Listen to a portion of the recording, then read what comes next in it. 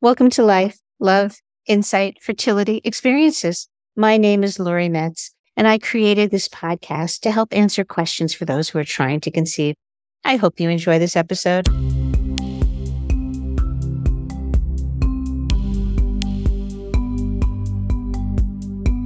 Hi, and welcome to Life, Love, Insight, Fertility Experiences. I am so thrilled and honored today to have the two people who started IVF Babble on.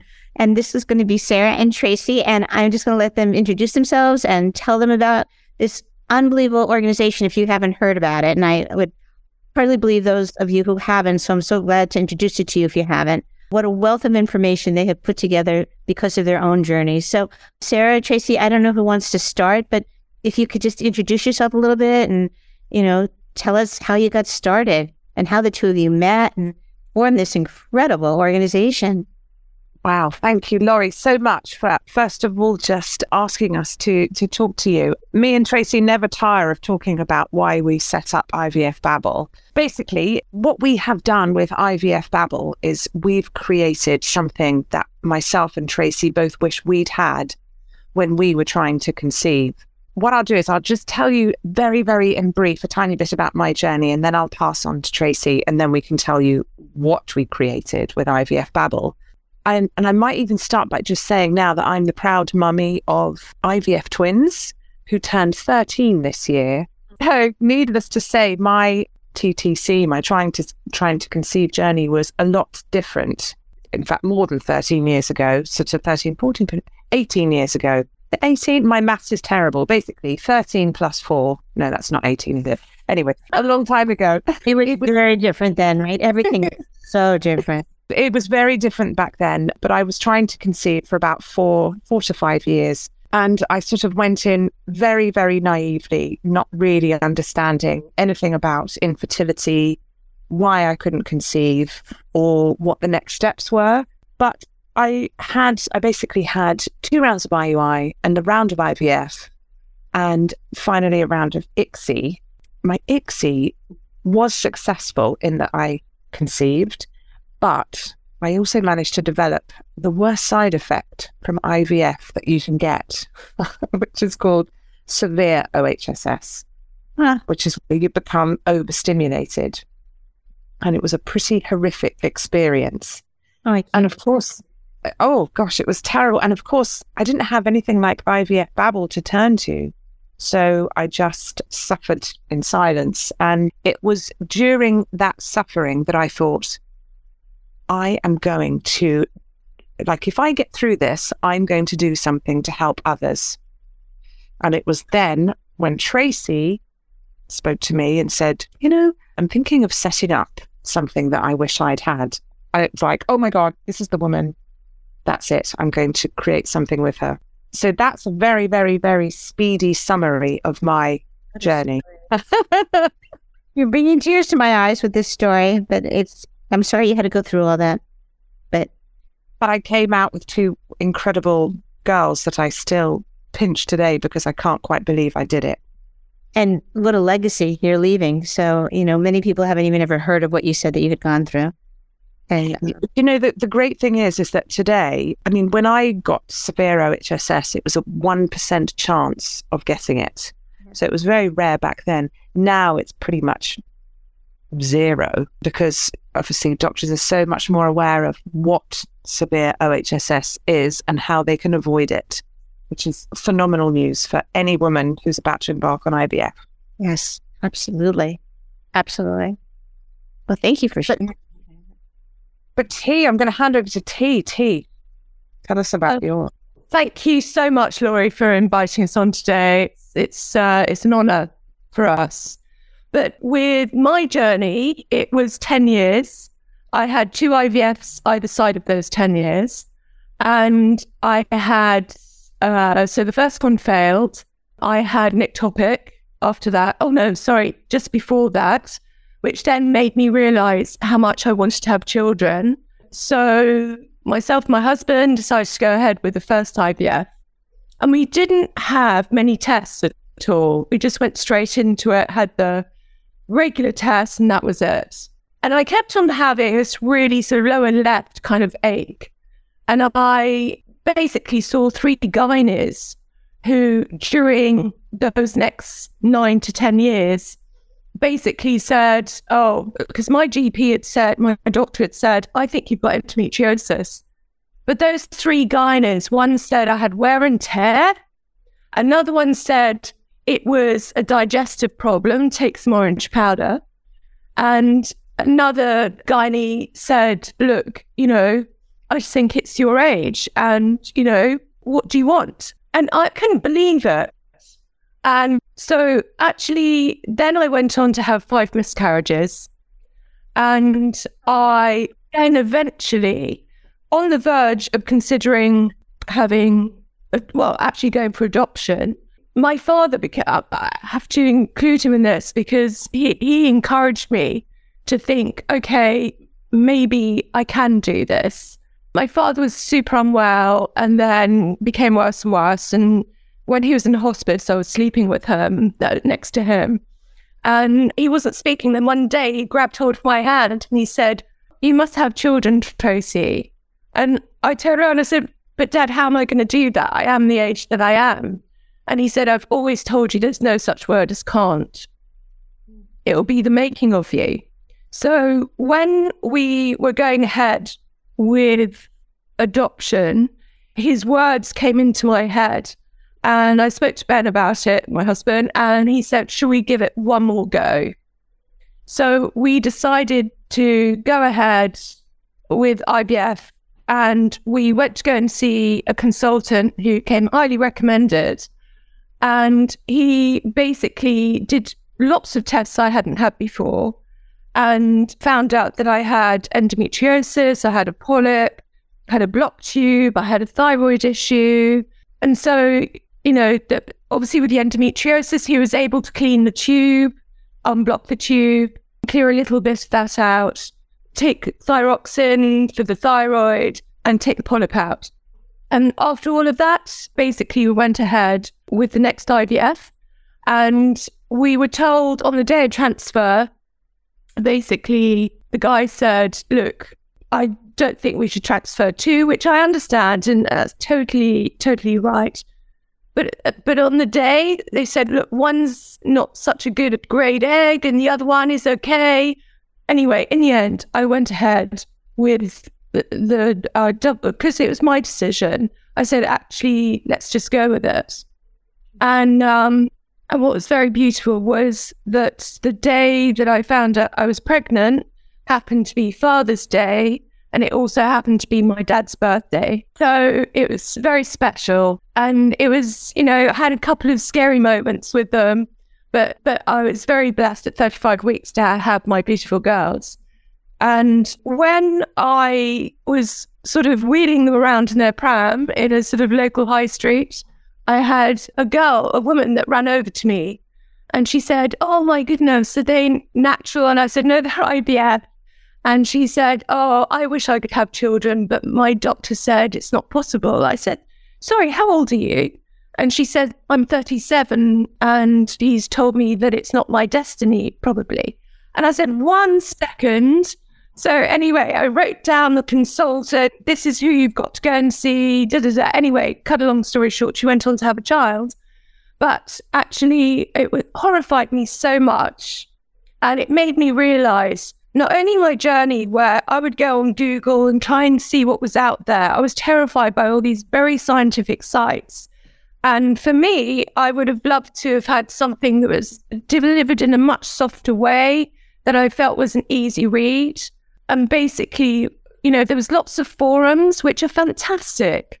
But actually, sometimes patient guidance can be quite scary as well, because there were people that would say, look, don't worry, this happened, I had similar symptoms. And then people hang on to that. Right. And then actually they're listening to someone who everyone's journey is unique and needs different testing. And so then obviously met up with Sara, and, she was really excited about, had, my wonderful children. And then we sat down and went, okay, we've got to change this. People can't go through our journeys. The other couples can't do this. This is not okay. And 10 years isn't okay. I could have had that testing a lot earlier and also the misdiagnosis in between times when I was going through my miscarriages. And by the way, one of those miscarriages happened at work. And I basically had I worked all hours and went to the bathroom as such and came back to my desk and had to work late that night. Oh, my goodness. So on the back of all of that, Sara and I said, okay, let's set something up that was friendly, that looked like a magazine, that had a lot of imagery, and let's try to work out how we could get people talking about their journeys to inspire others. What I think is so remarkable is that between the two of you, you have gone through so much and so many different types of experience when it comes to infertility. And you're so knowledgeable personally and professionally at this point. And IVF Babble does look like a magazine. I love the name. I don't know how you came up with the name, but I love it.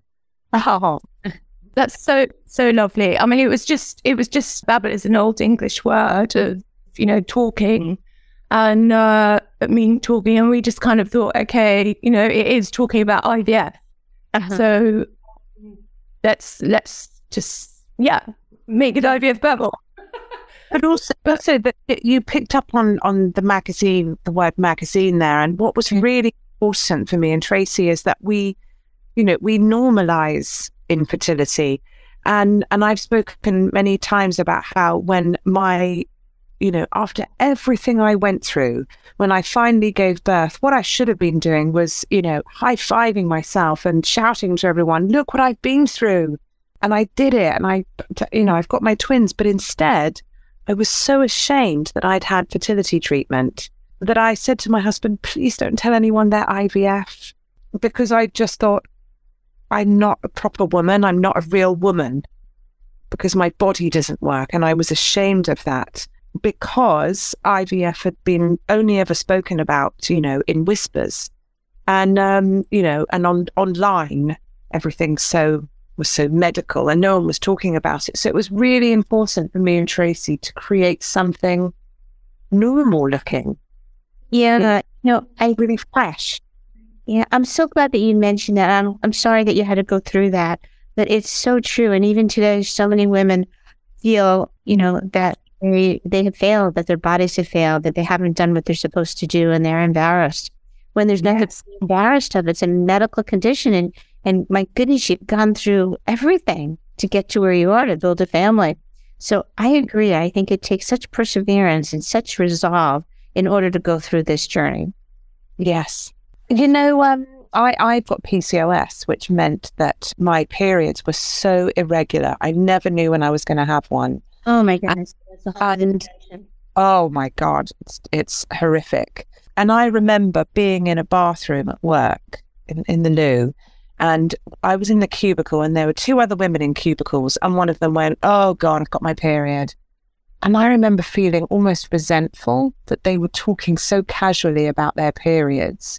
And I remember thinking, I haven't had a period for months, and just feeling so different to them and so isolated and so crap, if I'm honest. And I'm sorry for myself looking back, actually. Yeah, it's so hard. It's really very hard. And, when you want to make it so that everybody has a place to go and to talk or to babble and understand that these are normal things that people go through who are going through fertility journeys, that's a gift. And I look at what the two of you have done as a gift that you've done globally, not just for your country, but for all over the world. And We'd like to see IVF Babble as a real safe space, and we encourage readers to write in with their stories and their thoughts, and to just express how they're feeling. And we had a woman write in the other day, and she said, I want to share with you, and I want to share with your readers. She said, I don't like hearing about IVF success stories, because she said, the more I hear about people getting pregnant, the more alone I feel. Yeah. And the more I feel as though I'm the last one standing. Mm-hmm. And we received her email, and she said she wanted to share. And we thought, wow, this is really brave. This is a really brave thing, but we're going to publish it. And the feedback we had was incredible. We had so many messages from women going, oh my God, I feel the same. I absolutely feel the same. As much as they don't wish any harm on anyone, and they obviously want, women to, achieve their dreams of motherhood, the fear of being the last one standing is phenomenal.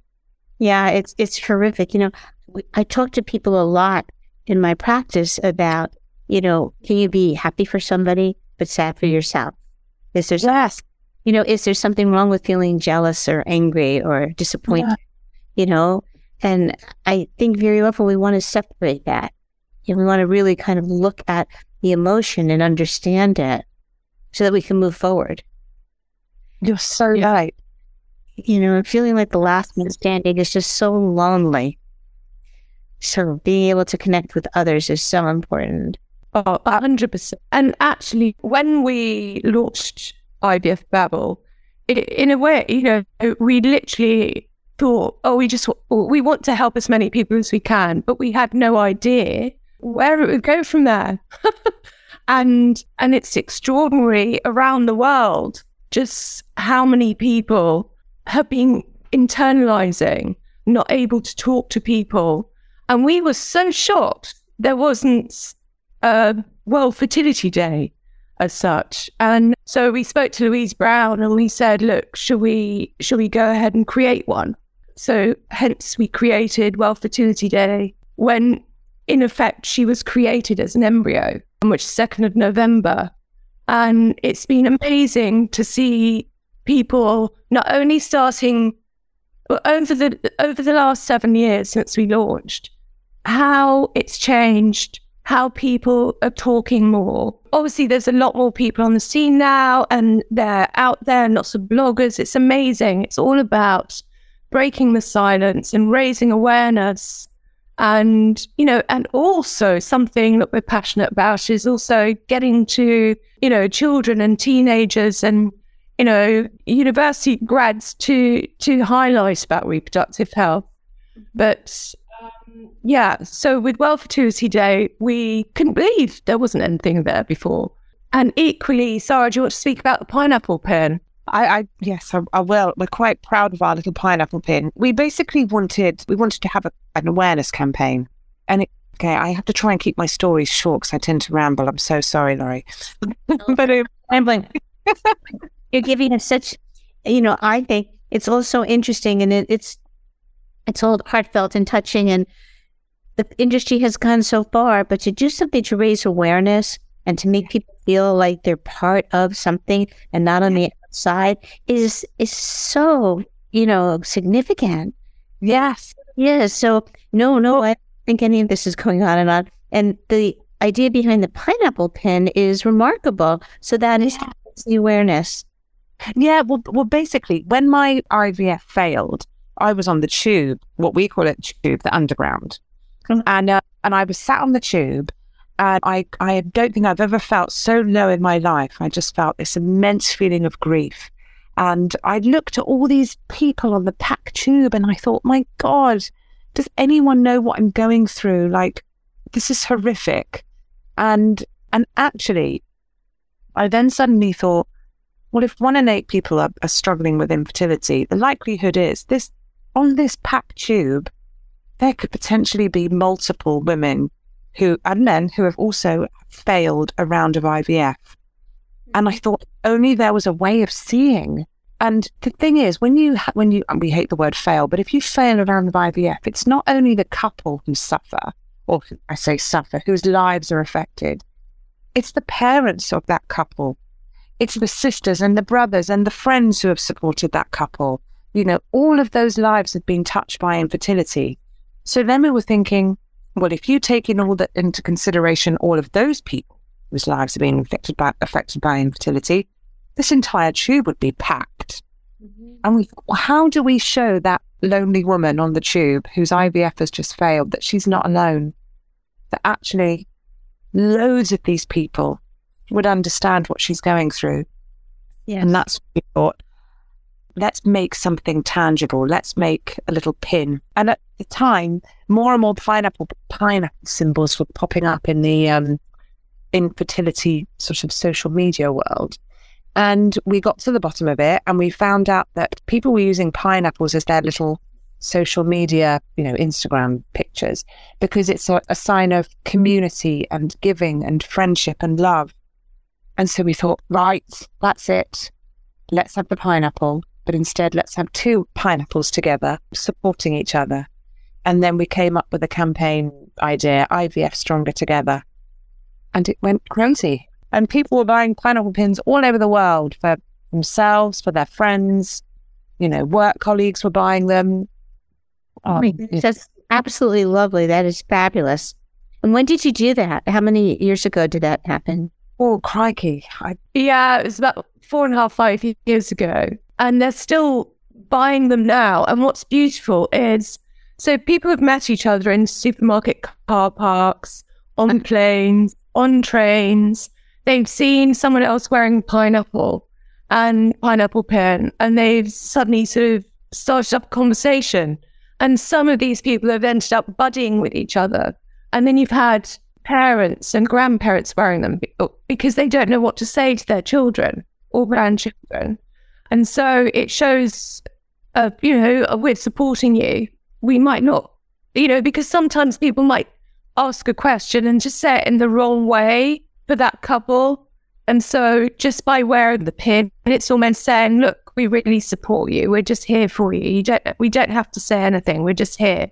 Love that. And also, what's been quite significant is people have been buying them for their weddings, and they've been putting on their little napkins and then explaining that actually, this is here because we have been on a big journey, and either they're fundraising for their IVF or they've had a child through IVF, and just to highlight. But what's really shocking to us, and we had no idea about it, is we suddenly had a phone call one day to say, do you realise your pineapple pin is in the Science Museum?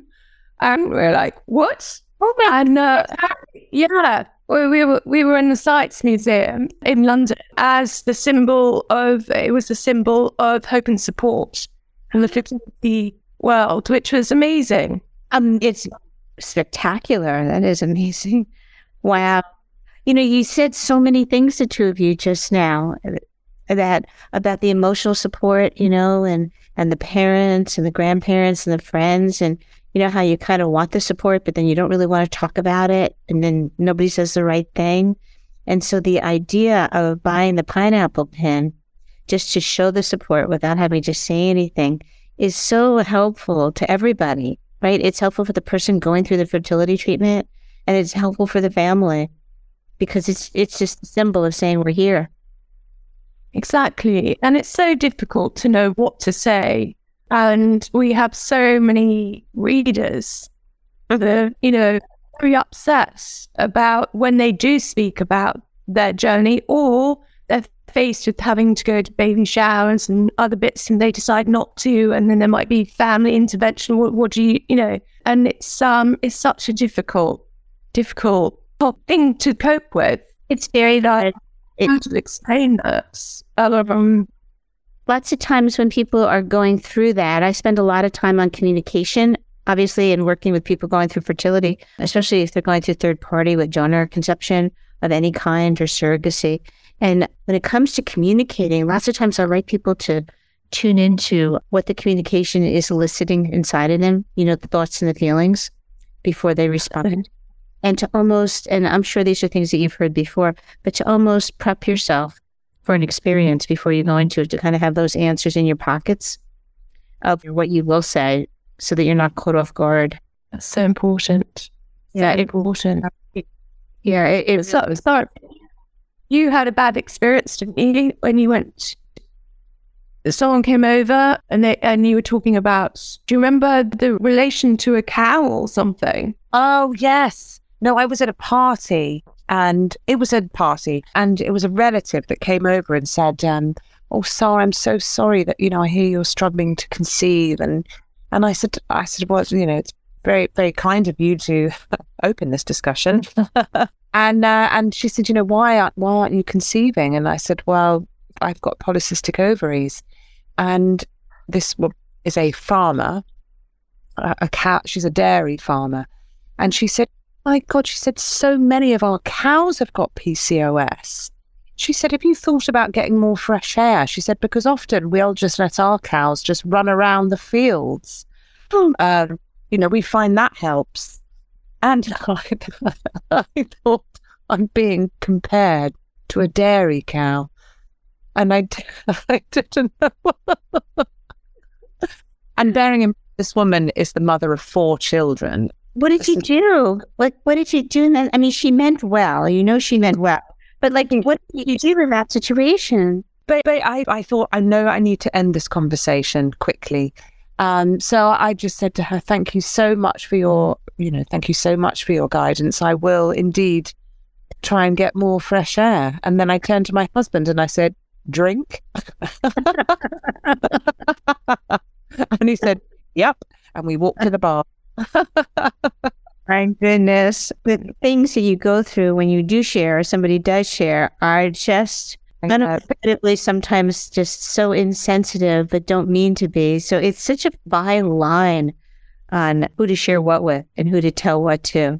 Yeah. But that sort of takes us back to the pineapple pin, because in a way, we were saying to people, sometimes if you don't know what to say, it's the little symbols and the touches that make all the difference. So we had people buying for their friends because they didn't know what to say, but they wanted to offer support. I just love that. I can't believe, I'd be blown away if I did something that was in a museum. That is incredible. Congratulations, ladies, because that's remarkable. So when you go onto your site, there is such a wealth of information. It's just, it's enormous. But it's very easy to navigate, which I find very interesting, because usually when people have that much information, it's challenging to navigate. Yeah. I love that you said that. So you agree, T? It took a while, didn't it? Yeah. I mean, the thing is, from the start, we always felt that the key thing that we would have loved would be to read articles from or hear from leading experts from around the world. And that has been, super important. And then obviously, because we had so much information that came in, I don't know how many articles are in there now, but it's an awful lot. But it's all incredible information, from real sort of industry leaders. And we felt was the key, because my 10-year journey, as I say, I had misdiagnosis along the way. And it was so important to ensure that what was being shared was, the top, the lead information, that it was absolutely factual. And we passed it via an editorial board before we published any information, so that we knew that it was factual. And thank you for saying that it's easy to navigate, because there are, I don't know, probably about 7,000 articles, I think, on our site from people around the world over the last few years. Yeah, I think it's important. I wanted to call attention to it, so I hope you don't mind that I kind of changed it. I moved the conversation just a little bit, because the information that you share, I think, really would help people in so many different ways. So the place where you could tell your story, gain some support through that. And there's emotional support just in reading it and maybe participating in some of the conversation. But there's also a wealth of medical information and research and studies and blogs and, even the pineapple pin and other things that are so sensitive to people going through this journey. But what was really beautiful was when we first started IVF Babble, no one really wanted to talk about their journeys. And even celebrities, Sara works in the TV industry as well as with IVF Babble. And she, it was difficult to get anyone to talk about their stories. Within 6 months, I think, wasn't it, Sara, that suddenly someone contacted us, she wanted to share their story. And then more and more. And then others started sharing their stories. And then it sort of broke the back of it, then everyone, and that's the key, it's about ensuring that people realize that they're not on their own. They're not, there are so many people out there experiencing this. And sometimes people conceive others, for instance, who maybe on, in films or whatever, thinking they've got the perfect world. And so suddenly hearing that it's not at all. And that really made a difference as well. Oh, it's huge because people in, the public eye will have children in their 40s and now late 40s, some recently 50. And the people who I'm working with are wanting to know how they conceived, knowing that they probably did not conceive, just by, a natural course, but probably had some medical information. But they are, to go back to what Sara was saying, initially, they're embarrassed to talk about it. They feel like it makes them less than, or they just want to keep it private. But when you come out and you're able to talk about it, even if you don't give all the details, but just a little bit, it helps so many, and not just those on the fertility journey, but those in the public eye, or those who are sitting next to somebody going through a fertility journey. It makes it seem and makes it known that this is something that is common, unfortunately, and touches so many. So that's great. I am so glad to hear that you've gotten more and more people reaching out to you about that in the public eye. I mean, and also sort of during the last few years, we have felt so, obviously so passionate about the fact that there isn't enough fertility awareness out there, that we decided to set up a campaign in the UK and basically managed to get, with Fertility Network, 116,000 signatures, and we delivered that to 10 Downing Street. And also, the people's stories, it's shocking, the lack of awareness. And then the last few years, we've travelled, many places, including Africa, India, obviously Europe and States and on. And the stories, the same, and sometimes culturally, there's a lot of work to be done. And, we just want to be able to break that silence. And with all of us and more coming into the space, maybe we can do it one day. But, there's horrific stories, horrific. I think you're headed there. I think the two of you are definitely headed there. And there are horrific stories, and, especially in different countries and different cultures. And on the other side, there are some wonderful outcomes. And so going through the process is painful, and the grief is, unbearable. So to be able to continue on until you build your family, no matter how you build it, is one of huge resilience, right? Exactly. It's just breaking the silence, raising the awareness, yes, enabling people to understand the options, and understanding that they're just not alone. And actually, the World Health Organization now say it's 1 in 6. I was going to say, I am going to say that before, but they are saying 1 in 6. We just had Federal Advocacy Day here in the U.S., and it was interesting because, we have the Republican Party and the Democratic Party, and sometimes one party is more inclined to vote for fertility issues than the other. But when you say 1 in 6, they know that it's touching people in their lives. And I think it may be changing the scheme of how people look for legislature here. I'm hoping it does. So we'll see. Yeah, we've got everything crossed about that. So ladies, let me ask you, I know we have to end soon. Is there anything else, or what's next? Because the two of you have conquered the world with IVF. I mean, and please, if you haven't gone to the site, please go to the site and look at it, because you will feel a huge relief once you get there and once you see the information. Oh, that's so kind. Basically, during COVID, we were approached by a corporate who said, why on earth are you guys not doing anything for the corporate world? Because it's important to be able to raise awareness within companies too. So basically, off the back of that, we put our heads together with that particular corporate and created Babble Health. And Babble Health is all about reproductive health.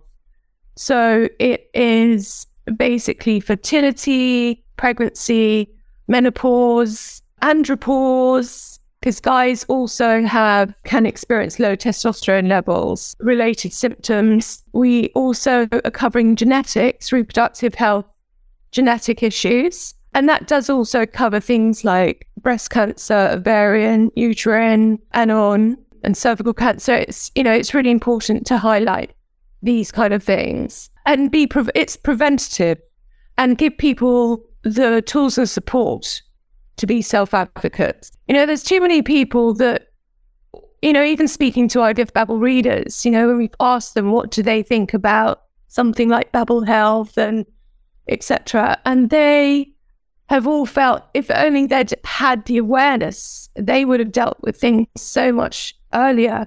And so we want to be able to point this towards corporates and health plans, but equally individuals and education authorities, because we were invited to speak at Oxford University just before COVID.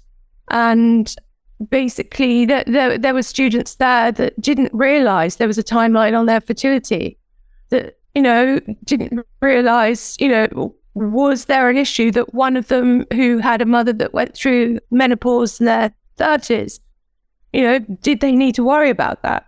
And up until that point, that wouldn't have been addressed. And then after that, there was, oh, okay, I better go get myself checked. And it's that kind of thing, Also during COVID, we were approached by quite a few people who were panicking because with the lockdowns and COVID, there was so much upset saying, oh my goodness, I think I'm in perimenopause. Now, if I lost my chance to have a child, how do I cope? So it's about, informing, here's the advice, get tested. Now here's the care, and having the support and hand-holding throughout. And, even for instance, when people go through IVF, it's the most amazing science. But when it doesn't work, the emotional upset afterwards and there's just this space where you're just left wondering with your own thoughts and where to go, what to do.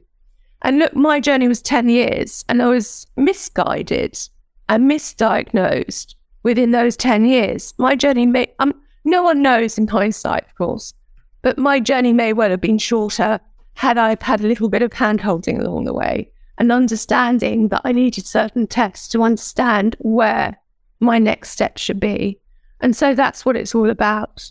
And if somebody wanted to get involved and, really immerse themselves in the community, if they were in the US or, in a different country, are there chat groups that they could join? Or would they just post? How would they get involved in that support piece of it? So we have the Pineapples app, which is always there to support. We also, through our social media, certainly through Instagram, Sara, you have so many people, don't you, DM you, every day with questions. Instagram becomes such an incredible community. It really has. And so we have a lot of people messaging on there, and it's wonderful to see, actually. It's wonderful to connect with those people. Well, I just, I can't thank you enough as somebody who works in the field, and works with people going through the family building journeys, that you have provided this resource. And it's really, I think it's really more than a resource. It's just, there's so much information there and there's so much expertise there. And it comes from a place of people who really understand. And it's remarkable that now you're going into this new phase. So ladies, I don't even know, how to end this except to thank you both so much for everything you do, honestly. That's so kind of you. But, I think there's so many people that come into this because of their experiences. And, and we just want to be able to help alongside everyone else in incredible organizations like Resolve, to be able to just, hold people's hands and make them realize they're not alone. Yeah. Well, Resolve, I'm very involved in Resolve. Resolve is an incredible organization. It started the kitchen table, and they offer, I know when people go there, they feel relief. And I know that when people go to your site, there has to be a huge sense of relief. So if somebody wanted to get a hold of you or access the site, where would they go? What would be the best way to do that? Would it be to go to IVF Babble and, take a look and respond to something? Or there are multiple ways that people can get in touch with IVF Babble.